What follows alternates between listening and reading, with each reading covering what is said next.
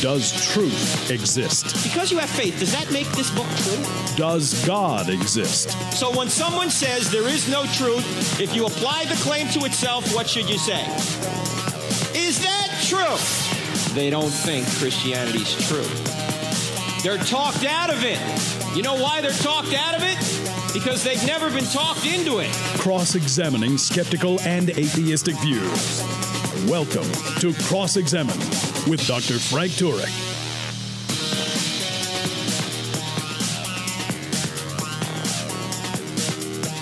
Christians disagree with Jesus.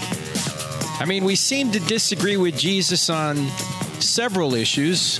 When I say we, people who claim to be Christians, but somehow disagree with him on teachings like him being the only way, or his teaching about eternal punishment, or his teaching on marriage, or his teaching on sex.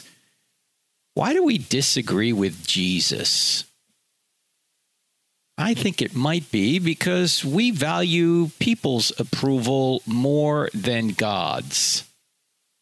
In fact, there is a belief system more seductive, certainly, than atheism.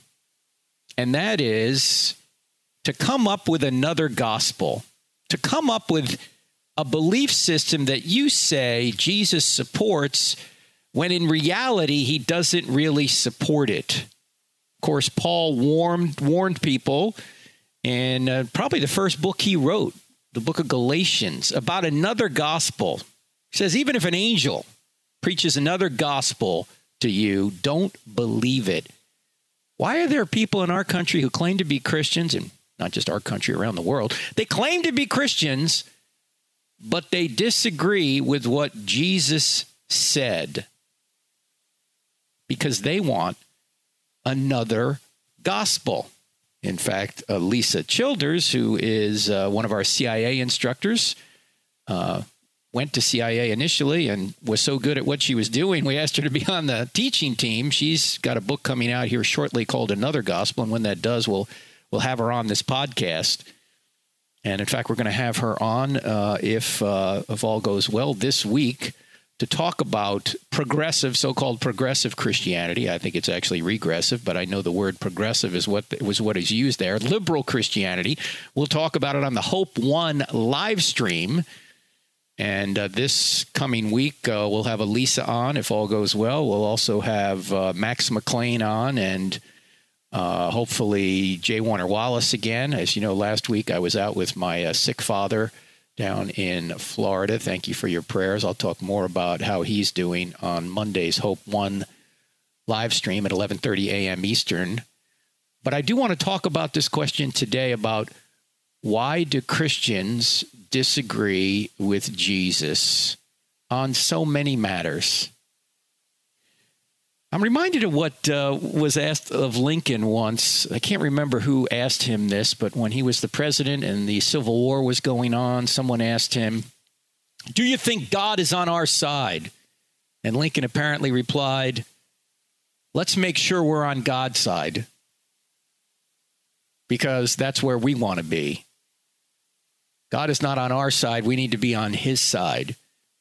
And yet I see many people claiming to be Christian disagreeing with Jesus. They're not on God's side.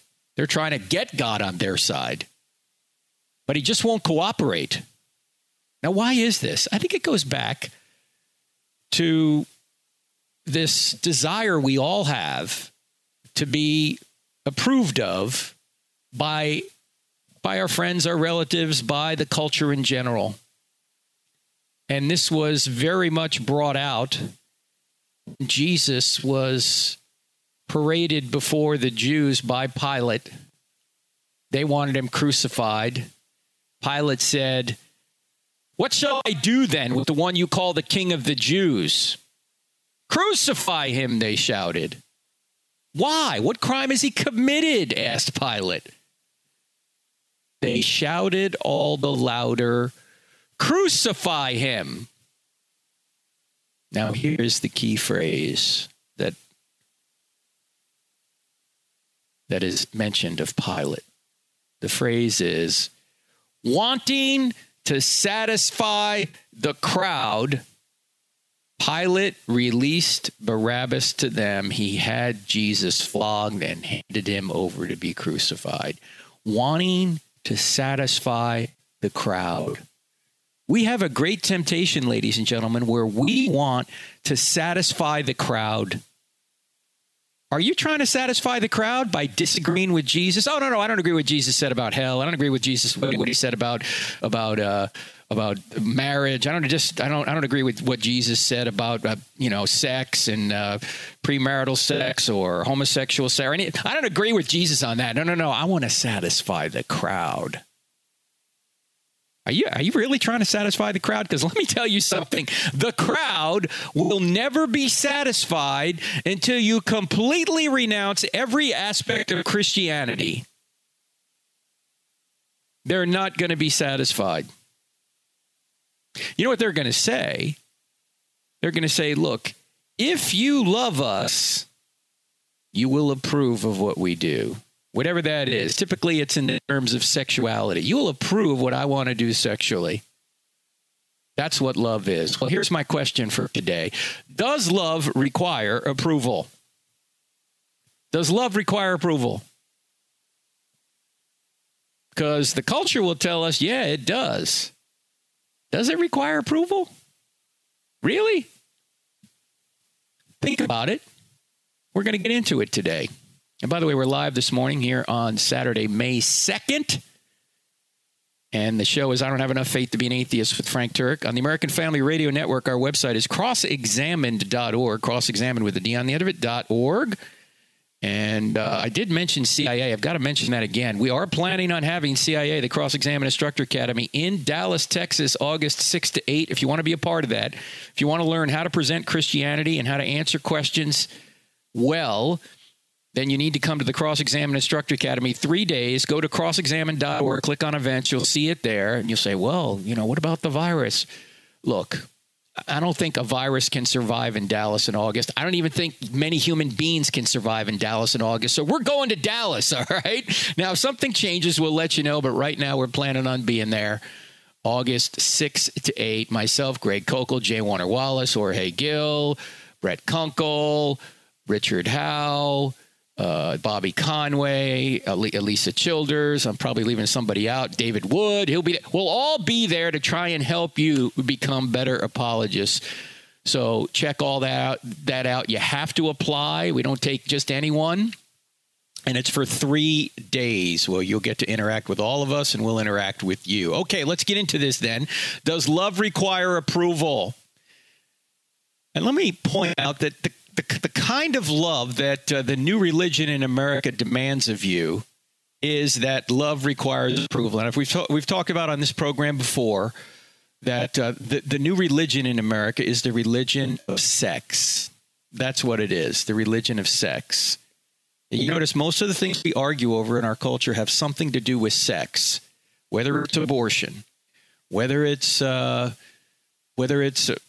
same-sex marriage, whether it's the government paying for abortion or transgenderism or the government paying for transgender surgery or what bathrooms we're going to use. I mean, these are all issues related to sex. If you took sex off the table, the two political parties would have a lot less to argue over because so much has to do with towing the line on sex. If you don't agree with me on sex, you don't love me.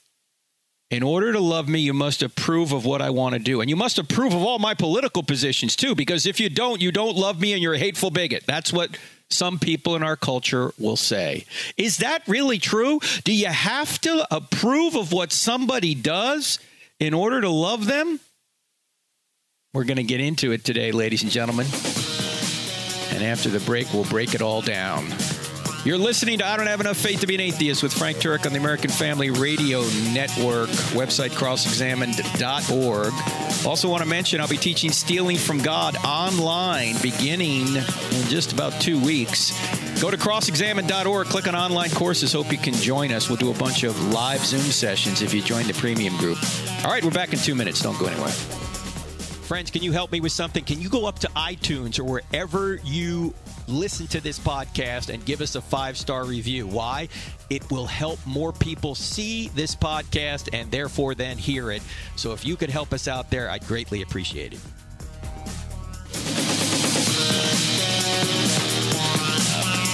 Welcome back to I Don't Have Enough Faith to Be an Atheist with Frank Turek and the American Family Radio Network. I was just informed that some of the show dropped out in the first segment. Well, that's because I'm in Charlotte, North Carolina, and the good folks that put this out are in Tupelo, Mississippi, and we're hooked up via the internet. And sometimes if you have a problem on the internet, it'll drop out.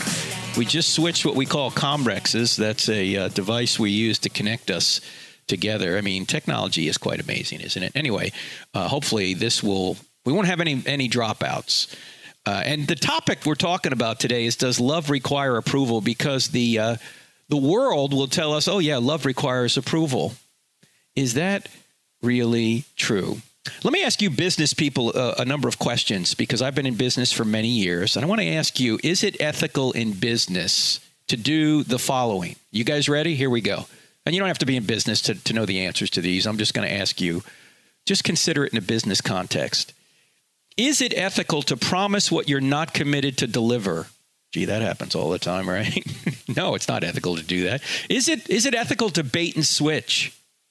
Or how about pressure vulnerable people into decisions that will hurt them in the future? In fact, that's the reason we had the last economic crisis, is because we were pressuring people who couldn't pay back loans to take loans, predatory lending. And that was partially or largely actually advanced by the government. The government pressured banks to do this. They wanted people who they considered minorities to have home ownership, which was a good impulse. The problem is that the people they were trying to pressure to be owners of homes wouldn't ultimately be able to pay back the loan, and that led to the whole mortgage crisis and the big downturn in 2008, 2009. So no, it's not ethical to pressure vulnerable people into decisions that will hurt them in the future. How about, is it ethical to get someone to consent by hiding important information, such as the real risk of disease and addiction?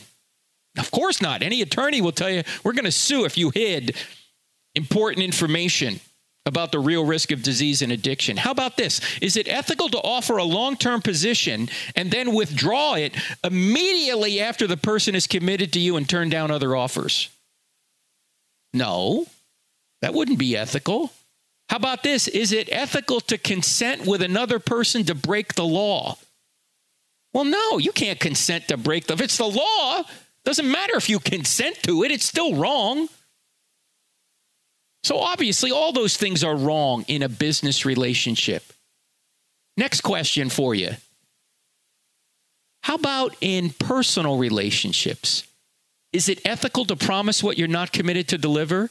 Is it ethical to bait and switch? In personal relationships, is it ethical to pressure vulnerable people in decisions that will hurt them in the future? Is it ethical to get someone to consent by hiding important information, such as the real risk of disease and addiction? In personal relationships, is it? It's not in business relationships. Are you saying it's okay in personal relationships? How about, is it ethical to offer a long-term position and then withdraw it immediately after the person is committed to you and already turned down other offers? Finally, in personal relationships, is it ethical to consent with another person to break the law? Of course not. Why do we think that what we don't think is ethical in business relationships is just fine in personal relationships? Because a lot of people think, hey, if we consent, it's okay. Really? Does consent make something okay? Who said? Where does that standard come from? I mean, it might be true in some instances, but certainly not all. If you're breaking a law, then who sets the law? The law of personal relationships.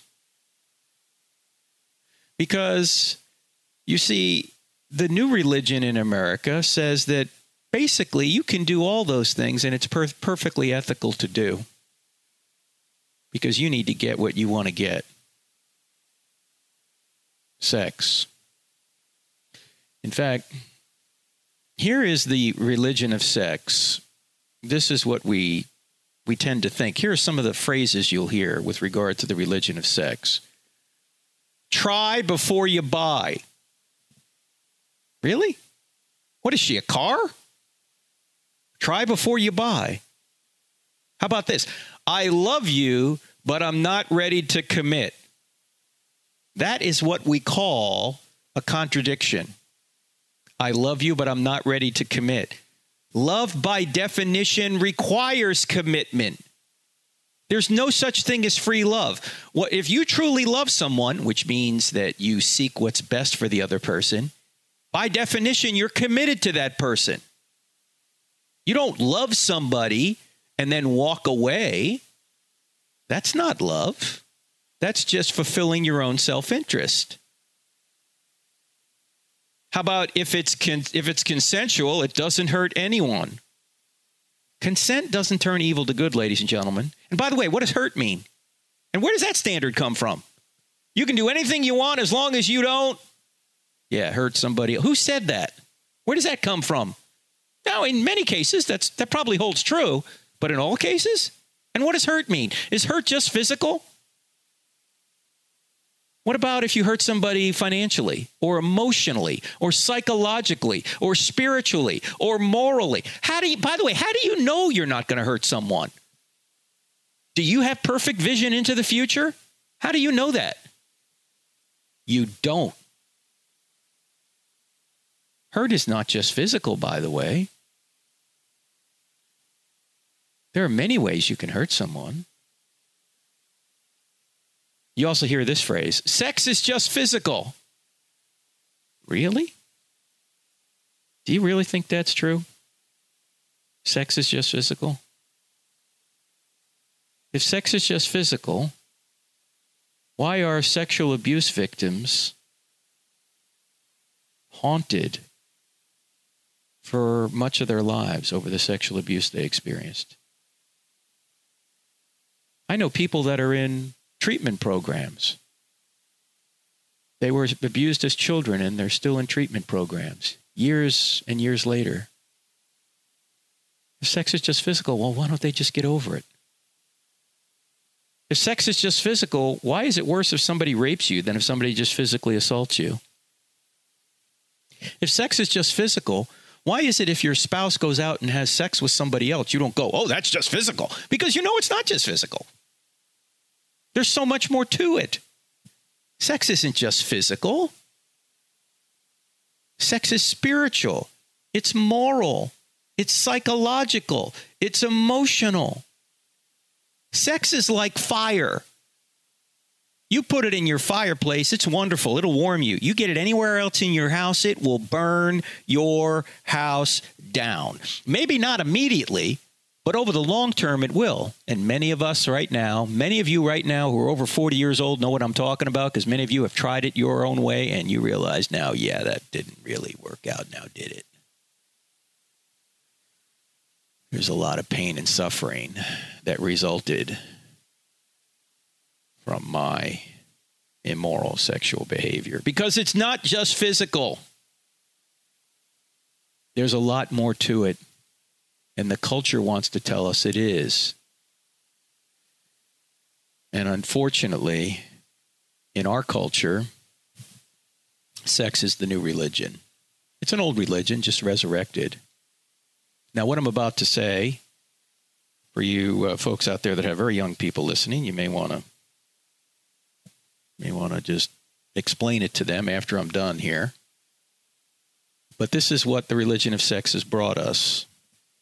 11 is the average age that a child is first exposed to porn, and 94% of children will see porn by the age of 14. 94%. 68% of church-going men and over 50% of pastors view porn on a regular basis. Pastors. Of young Christian adults 18 to 24 years old, 76% of them actively search for porn. And pornography use increases the marital infidelity rate by more than 300%. And there are physical effects of pornography, not just emotional, psychological, and spiritual. And here they are. Pornography creates new neural pathways in your brain, which creates addiction and inhibits your ability to have normal sexual relationships. There's evidence that it actually changes your brain chemistry, that certain chemicals are released in your brain which inhibit your ability to have a normal relationship. No, it's not just physical, but part of it is physical.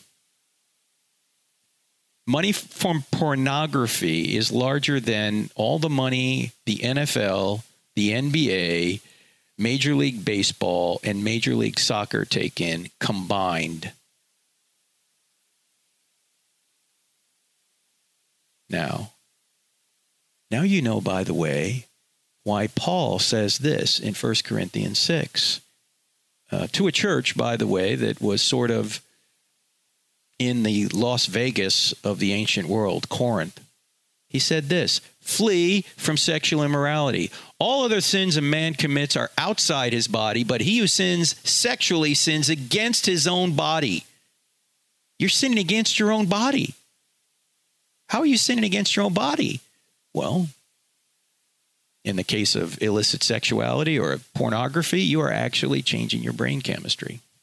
You're actually becoming a slave to something that you don't want to be a slave to.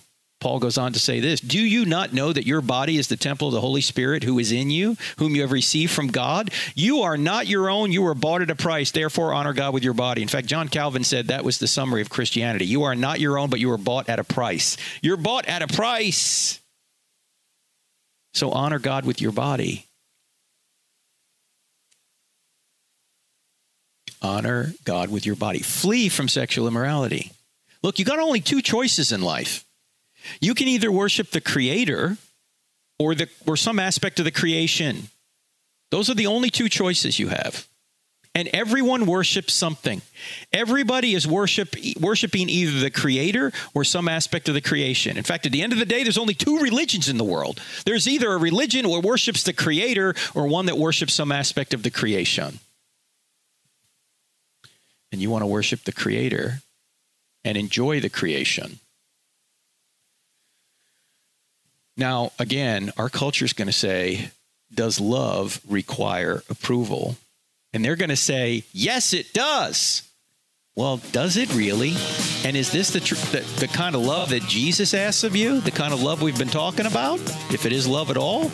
We're going to unpack it further right here. You're listening to I Don't Have Enough Faith to Be an Atheist with Frank Turek on the American Family Radio Network, website crossexamine.org, app, 2 words in the App Store. Cross-Examine, 2 words in the App Store. And don't forget our YouTube channel and Facebook pages, Cross-Examine. A lot going on there. Back in 2 minutes. Friends, Frank Turek here. I Don't Have Enough Faith to Be an Atheist is a listener-supported radio program and podcast.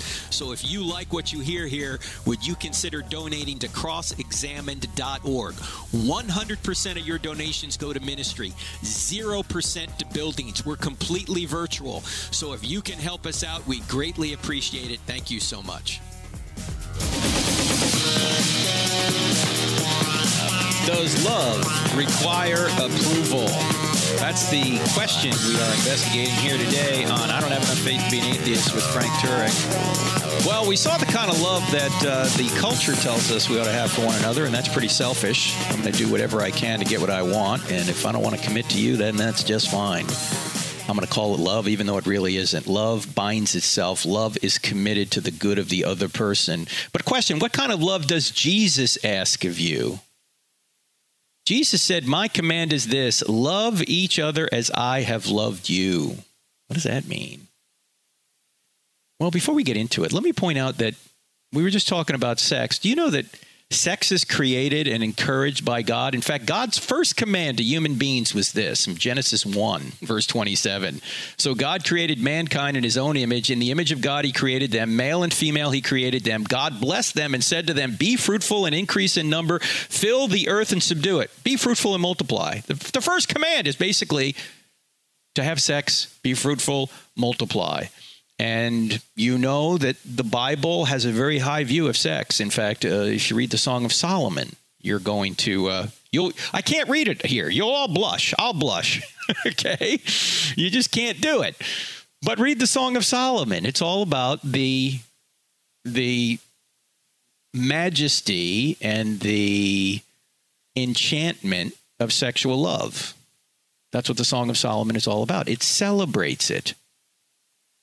And in fact, when you read it, you're going to realize there are some strange to our ears analogies in this love note from Solomon to his loved one. Your hair is like a flock of goats leaping down from the slopes of Gilead. Your teeth are like a flock of sheep just washed. You know, things like that. We don't quite understand that, but they did in that context. In fact, if you read not just the Song of Solomon, but the entire Bible's rated R. It is. And so it talks about the wonderfulness of sexual love. But that sexual love is in the context of a true commitment. And this is what Jesus said on marriage. We started out talking about why do people disagree with Jesus? They claim to be Christians, yet they disagree with Jesus. And here's what Jesus said about marriage in Matthew 19. Haven't you read that at the beginning, the Creator made them male and female and said, for this reason, a man will leave his father and mother and be united to his wife, and the two will become one flesh. So then there no longer be two but one. Therefore, what God has joined together, let not man separate, or let man not separate. This is marriage. Marriage is between a man and a woman, according to Jesus, to become one flesh. And ultimately, according to Genesis, the reason for that is procreation. That's one of the primary reasons for marriage, to bring forth the next generation, to bring forth children. And do you know that the ultimate goal of life is a final wedding? That's what it's all about. Go to Revelation 21. It says, then I saw a new heaven and a new earth, for the first heaven and the first earth had passed away, and there was no longer any sea. I saw the holy city, the new Jerusalem, coming down out of heaven from God, prepared as a bride, beautifully dressed for her husband. That's where we're ultimately heading.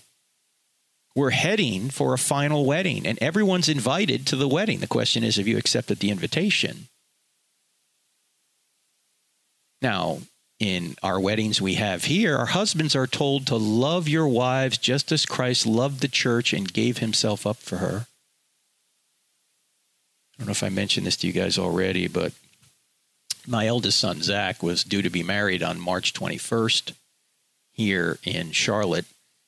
He's in the Air Force. In fact, yesterday he was just promoted to major, so now he's a major in the Air Force. Well, he was due to be married to Liliana Ramirez, who was also a captain in the United States Air Force in intelligence, just like he was. And the wedding was canceled because we couldn't get them here because the military had prevented them from moving due to COVID-19.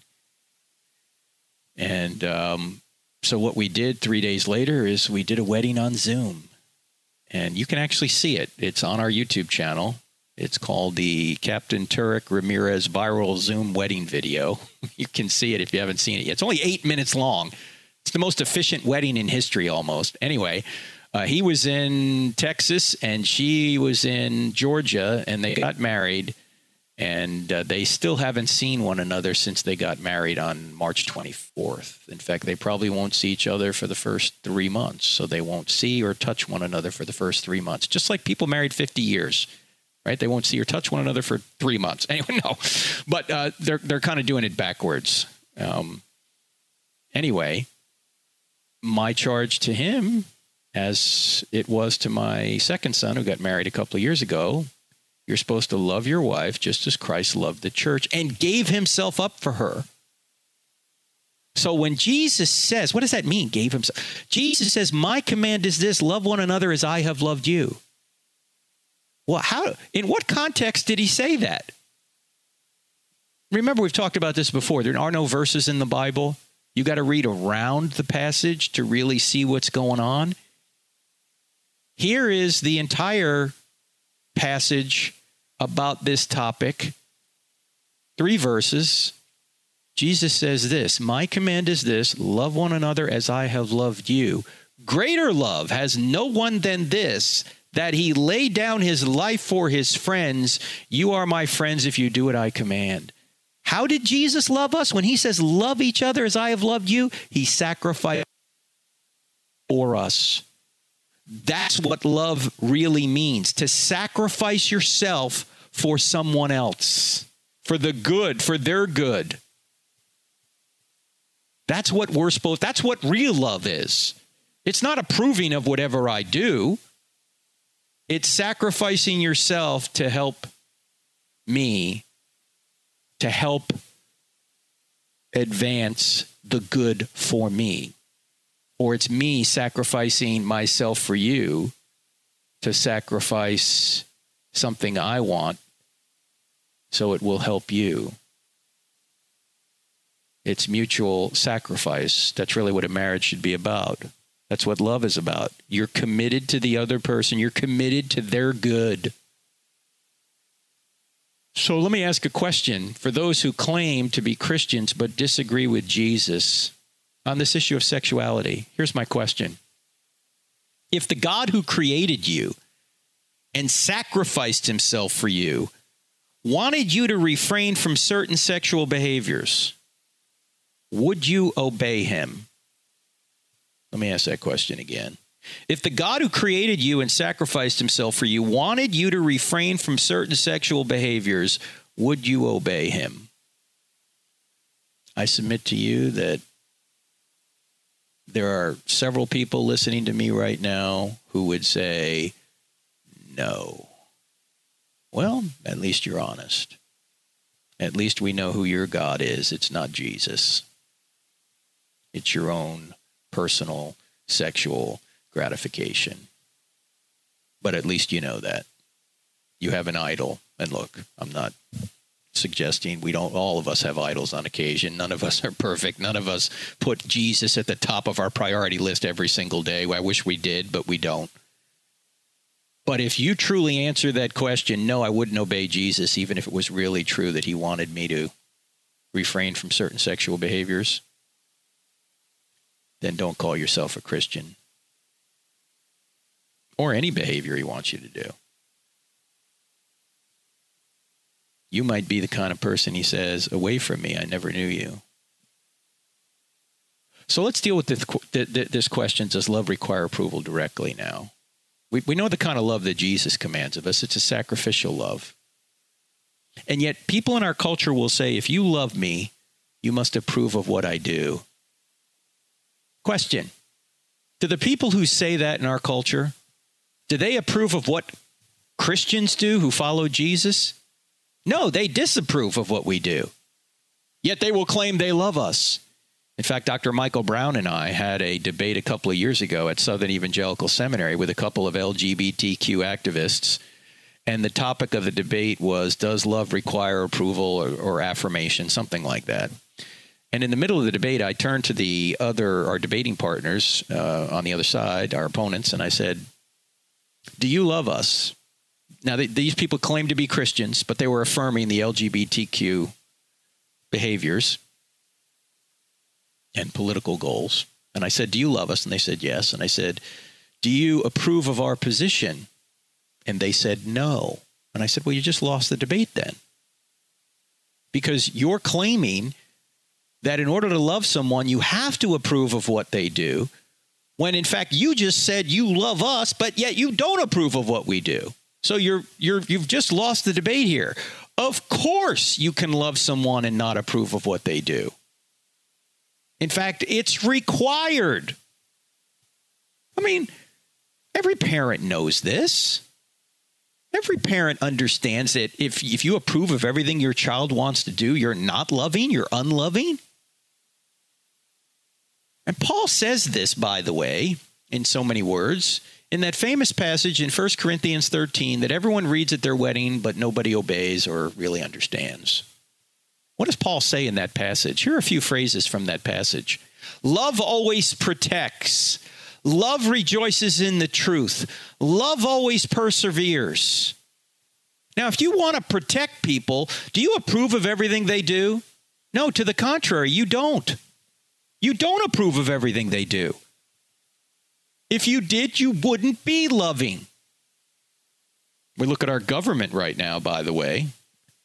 Here they are claiming that they're trying to look out for us, that they're trying to protect us, which is a form of love. Love always protects. And they don't approve right now. Gavin Newsom doesn't approve of Californians going to the beach. What? That would be unloving to approve of that kind of behavior. Going to the beach when COVID-19 is going on. Well, I could rant on this for a while, but let me just point out one thing. And that is, we were told, well, let me back up for a second, because I don't know if you saw the Babylon Bee headline. Well, I'll get to it after the break, because it's the Babylon Bee. Those folks are brilliant, the kind of headlines they come up with. Basically, they're releasing felons and locking up surfers because of COVID-19.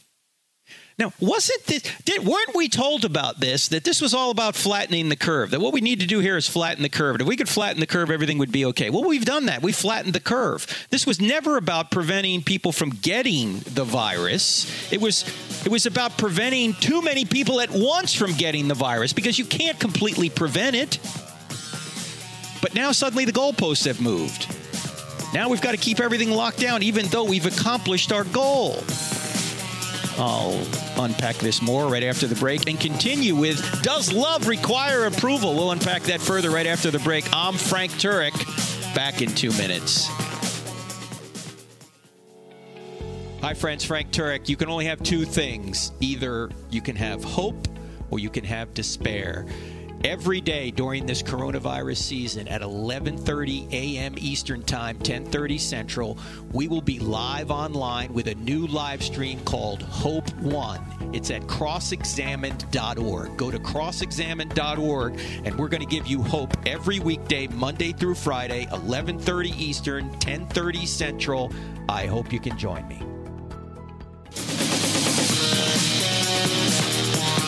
This from the Christian satirical site, the Babylon Bee. Here's the headline. California prisons release thousands of felons to make room for skaters, surfers, people who go outside.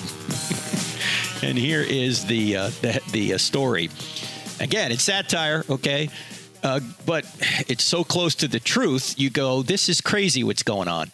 Governor Gavin Newsom has instructed detention facilities across California to begin releasing violent felons to make room for skateboarders, surfers, and other people who have committed the heinous crime of going outside. Thousands of cells have now been freed up for the dregs of society, as Newsom referred to people who go to the beach or skate at a skate park. As the felons left the prisons, they laughed at the skaters and surfers entering their previous cells. The skater bros just said, dude, not cool. And the surfer said, totes, not stoked, brah. Major kook move, dude. We need to free up these prison cells for the really dangerous people like beachgoers, said Governor Gavin Newsom at a press conference. We can't have those dangerous people who sit on the beach for a few hours or do doozy flip kicks and 630 spinnaroos out on our streets. The felons went out and immediately committed crimes, but many were undocumented immigrants, and so they were given a stimulus check instead of getting arrested. And that, of course, is from the Babylon Bee, ladies and gentlemen. If you're not getting your satire from the Babylon Bee, consider yourself undereducated and unamused, because the Babylon Bee does some great work. Now, it is really crazy when you think about it. There was a judge in California that let out a bunch of sex offenders, and now the governor out there is trying to arrest people who go to walk on the beach. Why? California is doing great when it comes to spreading COVID-19. They're not spreading it very much. It could be weather-related. It could be herd immunity out there. It could be there's a lot of space between people anyway in many parts of California. And it's nice to go outside. It helps with the mental health. In fact, think about this, ladies and gentlemen. And yes, we're going to get back to, does love require approval? Notice, if Gavin Newsom is claiming that it's loving to prevent people from going to the beach, he's not approving of their behavior. Of course, to love people, you don't always have to agree with them. In fact, in order to love them, you have to disagree with them. But as we said before, we've had Dr. Dan Eichenberger on this show several times, and his point is this: the only way to stop this is to allow enough healthy people to get this, that herd immunity is put into place, which means the virus has no place to go. What you do is you sequester the people who are vulnerable right now, people who are of a certain age and have pre-existing conditions. The rest of the people are not going to die from this particular virus in most cases. And if enough people get it, the virus has nowhere to go, and then everyone is protected. We don't have a vaccine. We don't have time to wait for a vaccine. What we need to do now is allow enough healthy people to get it. And you don't do that by locking the country down. We flattened the curve. The hospitals are not overwhelmed. In fact, the hospitals are begging for patients right now. Many of them are going out of business because there's not enough patients. This is the way to defeat this thing right now. Now, we didn't know this maybe 2 or 3 months ago. We know it now. And so things need to stop getting locked down. We need to go in the other direction while protecting the people that are vulnerable. Look, people are going to die no matter what you do. If you leave the country locked down, they're going to die, as we've said on this program many times before. If we open it up completely, yeah, there's some people are going to get it and die, but we need to do our best to protect those people without locking the entire country down. Now, by the way, this isn't my proposal. This is what Dr. Dan Eichenberger says. He's the MD. He's dealt with infectious diseases for many years. This is his point. We don't have a vaccine, and even if we got one, it wouldn't be in time right now. So it looks like what we need to do. But back to our point about love. In fact, all of our criminal law presupposes that certain behaviors we must stop in order to ensure that we love people by protecting them. Love always protects. Look, if love required approval, then we couldn't love our children. We couldn't love our spouses. We couldn't love those who disagree with us. Are you saying the only people you can love are people who agree with you on everything? Well, you can't love anyone then, friend, because you don't agree with everybody, with anyone on every single thing anyway. We couldn't love our enemies if love required approval. And yet, Jesus commanded us to love our enemies. Now, notice that what this, of course, means is that love is not a feeling. Love is not a feeling. If it was a feeling, you couldn't love your enemies because you never feel good about your enemies. No, love is a commitment. Love is a behavior. Love is a choice. It's not a feeling. It may start with a feeling. As C.S. Lewis put it, particularly when it comes to romantic love, the feeling of being in love may be the spark that starts a relationship, but it's not the engine that keeps it going. If you fall in love and you feel infatuated with the person for a short period of time, the kind of period where you can't think of anything else, you're just thinking of that other person and all you're thinking about is the other person, you can't get much else done. You're infatuated. But if that feeling continued, what would become of you? You couldn't get anything done. Your heart would be beating like a hummingbird. You'd probably die within a few years. Who can live with that level of excitement? You couldn't. The kind of love that a marriage in particular turns into is much stronger than just the feeling, the infatuation that starts it. Lewis said that feeling of being in love is the spark that starts the relationship, but it's not the engine that keeps it going.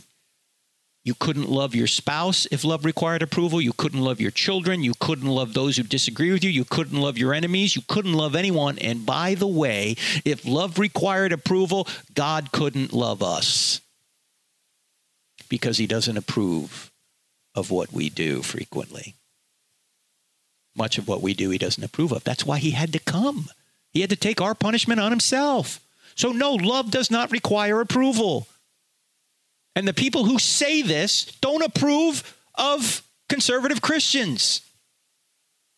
It's really a practically self-defeating statement because they don't love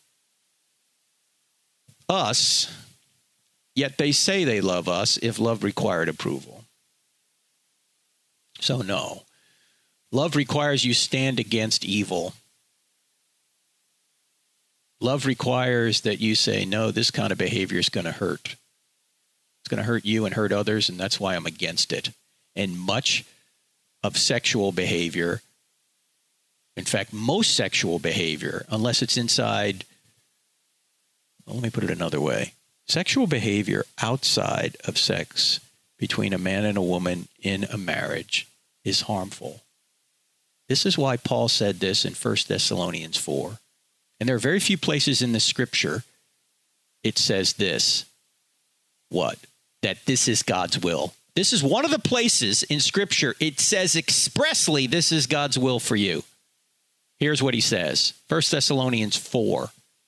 He says, this is God's will, that you should be sanctified, that you should avoid sexual immorality, that each of you should learn to control your own body in a way that is holy and honorable, not in passionate lust like the pagans who do not know God, and that in this matter, no one should wrong or take advantage of a brother or a sister. Let's go back to what we talked about in the second segment. Are you baiting and switching somebody? Are you promising that you love someone when you really don't? Are you consenting to break the law with somebody else and you're calling that love? You're taking advantage of a brother or a sister. Are you concealing your true intentions so you can get the short-term sexual satisfaction that you want? You don't love somebody. You just love what you want. You just love yourself.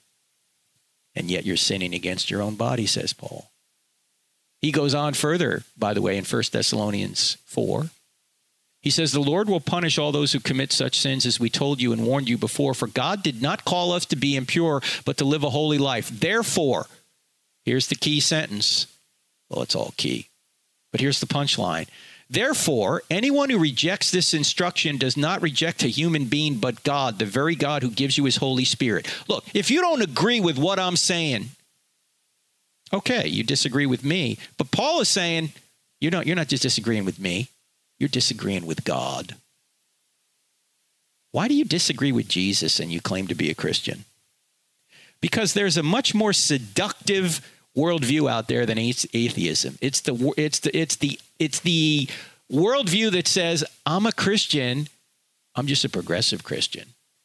I'm just somebody who Jesus approves of, even though Jesus doesn't approve of what you're doing and what you're saying, according to the scriptures. Jesus really doesn't approve of much of what we do, whether we're conservatives, liberals, or atheists, or Christians, or whatever. That's why he had to come. He had to live the perfect life in our place. But shame on us if we're going to take his words and ignore them.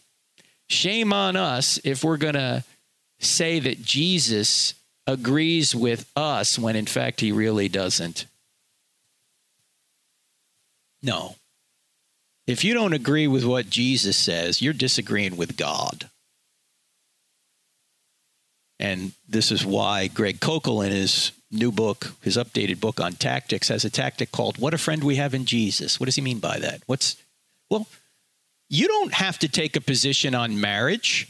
Jesus has already taken it. He's your friend. Look, everyone wants Jesus on their side. So you just say, here's what Jesus said about it. If you're disagreeing with Jesus, look, if you disagree with me, that's okay. I'm just another human being. But if you disagree with Jesus, you've got a problem. And here's what Jesus said. And he said it for our own good. These laws, these rules, they're not for God's benefit. They're for ours. You truly want to love somebody? You've got to commit yourself to them. You've got to sacrifice yourself for them. That's what this is about. It's not some selfish, oh, I love you, but I'm not ready to commit to you. No, you don't love that person if you're not ready to commit to them. Commitment, or love, requires commitment. All right, friends, it's been great being with you. Don't forget, we've got, I want to mention, this is on YouTube. Go to our YouTube channel and type in, does love require approval? You can see an entire presentation I did recently at Calvary Chapel, Chino Hills. All right, great being with you. I'll see you next week. God bless. If you benefit from this podcast, help others find it. Just go to iTunes or any other podcast service you might be using to listen and leave us a 5-star rating on the I Don't Have Enough Faith to Be an Atheist podcast with Dr. Frank Turek. It will take you less than 5 seconds. You can also help a lot by leaving us a positive review for others to see. This podcast is available on iTunes, Spotify, Google Play, Stitcher, TuneIn, and many other audio content delivery apps. Thank you and God bless.